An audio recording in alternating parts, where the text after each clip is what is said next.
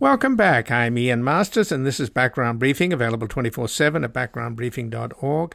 And joining us now is Anders Aslund, a senior fellow at the Stockholm Free World Forum, a professor at the Center for Eurasian, Russian, and East European Studies at Georgetown University, and a member of the Russian Academy of Natural Sciences. He worked as a Swedish diplomat in Moscow and served as an economic advisor to the governments of Russia and Ukraine. And his books include Ukraine, What Went Wrong and How to Fix It, and Russia's Crony Capitalism, The Path from Market Economy to Kleptocracy. And he has an article at the Kyiv Post, Why Ukraine Can and Will Win, and another at The Hill, Jake Sullivan's new essay reveals a Biden administration in denial about Ukraine. Welcome to Background Briefing, Anders Aslund. Thank you very much, Ian. Well, thanks for joining us. And we're just learning that the wife of the head of Ukraine's military intelligence, Mariana Budanova, has been poisoned by some heavy metal poisoning. Of course, the Russians have a history of using poisons against political opponents. Navalny, Skripal in the UK, Yushchenko, opposition leader in Ukraine, 2004, was poisoned with dioxin. And, of course, Alexander Litvinenko, a KGB former colleague of Putin's, was murdered in London with polonium. So we know that that's a tool used by Russian intelligence. But how did they get so close to Budanov? Because his wife works in Budanov's office. Well, works. She lives in his office because he thinks that is necessary for their security. But of course, there are possible Russian agents all over in Ukraine. You don't see a difference between the Russian and Ukrainian.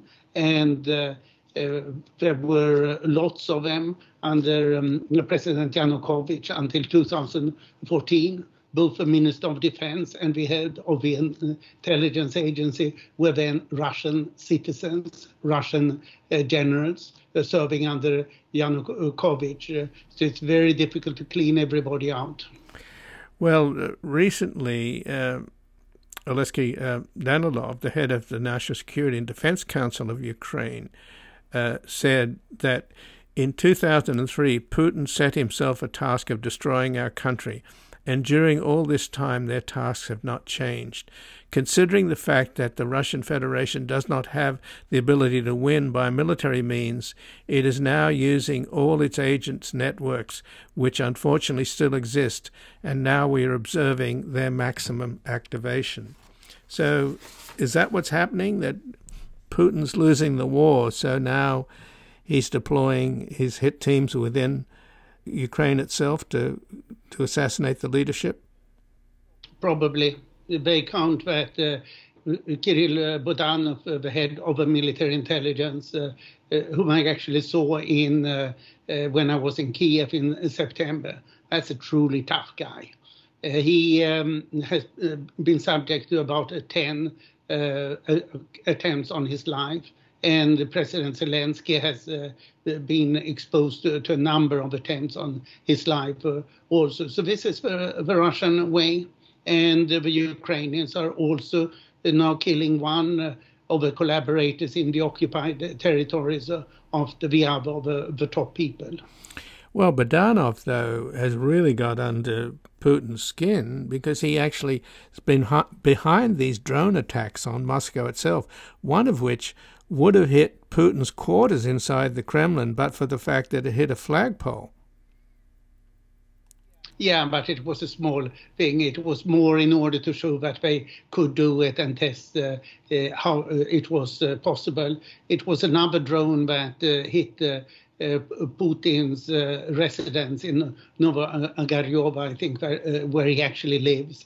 I think that was more serious. No, as I said, Budanov is a truly tough guy. Right.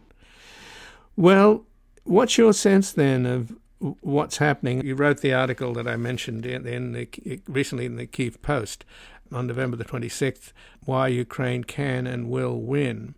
Of course, there's a lot of talk that there's a stalemate, and needless to say, the head of Ukraine's military, said that in an interview with Ukraine. It's like we're sort of in a World War I situation, which clearly irritated Zelensky. What's your assessment of what's happening on the ground in that war?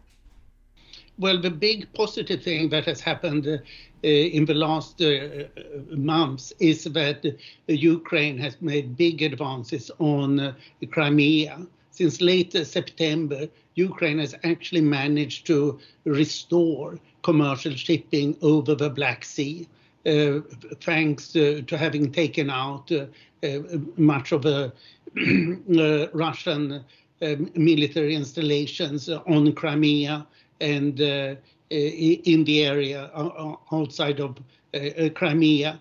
So the Russian Black Sea Fleet has fled from Sevastopol to the easternmost part of the Black Sea, and the Russians have moved their Calibre cruise missiles that they kept in storage from Sevastopol to the main port in Novorossiysk. So therefore, Ukraine can now pursue commercial shipping. More than 100 ships have passed from Odessa through the Bosphorus since late September. So this is a big achievement. But what concerns the front, the Russians have attacked a lot outside of the city of Donetsk, but they have not managed to get any breakthrough. And for the last month, this month of November, the Ukrainians have recorded about 900 killed Russian soldiers every day. So this is a massive meat grinder. There is some suspicion that these numbers are exaggerated. The Ukrainians now claim that they have killed more than 320,000 Russian soldiers. These are not civilians, but soldiers. And I see the U.S. Highest numbers are up to 200,000 killed Russians. This is an enormous killing, but the Russians continue to go on. And one reason is that the Russians recently officially announced that the number of prisoners had declined from 420,000 to 260,000. Which would indicate that they had thrown 160,000 prisoners into the war in Ukraine. Well, they lost, I think, about 15,000 in Afghanistan, and that was enough for them to pull out of Afghanistan. So I've heard some of the intercepts of young Russian soldiers calling their mothers and their girlfriends, just saying how hideous it is and how they're dying, their guys are dying all around them, and absolutely furious at the lack of leadership and at Putin, saying why wasn't he satisfied with just getting Crimea? Why does he need Donetsk and Luhansk? Why are we here? There has to be a massive difference between the morale of the Russians, who don't know why they're fighting that war except for the mythical fascists, Nazis they're supposed to be liberating the country from, whereas the Ukrainians know exactly why they're fighting, don't they? Indeed, this is the big difference, that the Ukrainians have strong morale, even if they are tired of the war. And now the Russians have no morale at all. The Ukrainians seem to have a much better equipment. And they have commanders who care about their lives, unlike the very hierarchical Russian officers who are really pursuing a World War I tactics. So this is a reason why the Ukrainians have not made frontal attacks, because they would lose far too many soldiers then. And most of the Ukrainian soldiers are still volunteers. So what then do you make of the recent articles by Charlie Kupchan and others suggesting it's time for negotiations? Yeah, I simply can't understand it because any negotiation, any agreement with Russia could not be trusted. Putin has violated every agreement that he has made or that his predecessors have made. Whatever he says, he just lies. You know the saying, don't believe anything until the Kremlin has denied it. And if the purpose of any negotiations from Russia's side would be just to get a rest so that they can mobilize more resources and tire the Ukrainians out. Ukraine is not quite defensible unless it takes Crimea back, because Ukraine needs Crimea and Sevastopol in order to safeguard commercial shipping over the Black Sea, which is vital for the Ukrainian economy. 95% of all Ukrainian exports in physical terms went through ships through the Black Sea previously, and that should be re-established. So I really don't think that Haas and Kapchan know what we are talking about. Charlie Kapchan, well, of course I know these people. Charlie Kapchan boasted that he had stopped World War III when he was senior director for Europe under Obama in the National Security Council, and that he had stopped Toria Newland, who's now Under Secretary of State for Policy, from delivering arms to Ukraine. So he was on the wrong side then, and he's on the wrong side now. But you argue in your article at the Kyiv Post that why Ukraine can and will win, that the only way Russia is going to win is through Donald Trump. And because Putin owns Donald Trump, and Donald Trump, if he gets elected, the first thing he'll do is cut off aid to Ukraine and possibly pull the U.S. out of NATO. So explain further why you think Donald Trump is the only person that could win the war for Russia. Well, I think that it's completely clear that Donald Trump is all in favor of Putin. He has never criticized Putin. He has criticized Ukraine over and over again. He loves Putin and a dictatorship. We should believe him on this.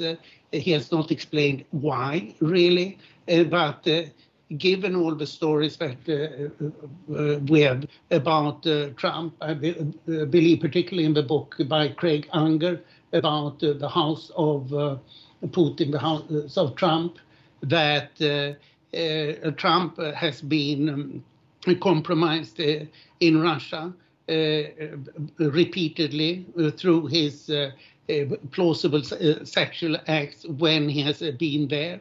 We also know that his business model was to sell expensive condos without asking any questions, particularly to wealthy Russians, both in Miami and in New York.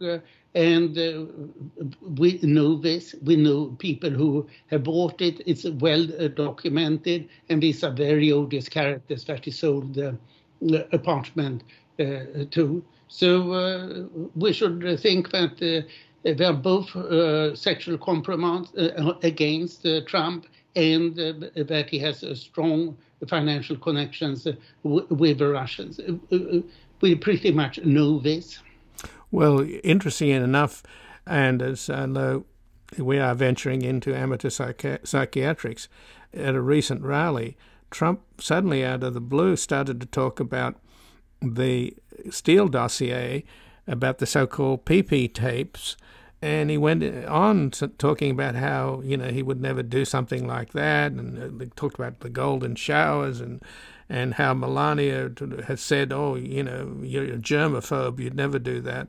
It was so off the wall that you had to think, my God, this guy is speaking out loud about the very thing that he claims he's not guilty of. Yeah, no, I mean, it's such a steady thing. I know such stories from when I worked as a diplomat in Moscow, that they did take photos of ordinary diplomats who got into compromising situations with Russian ladies. And this is a standard procedure. And if that happens to mid-level diplomats, will take for granted that U.S. billionaires staying at the president's suite in Ritz-Carlton is filmed back and forth.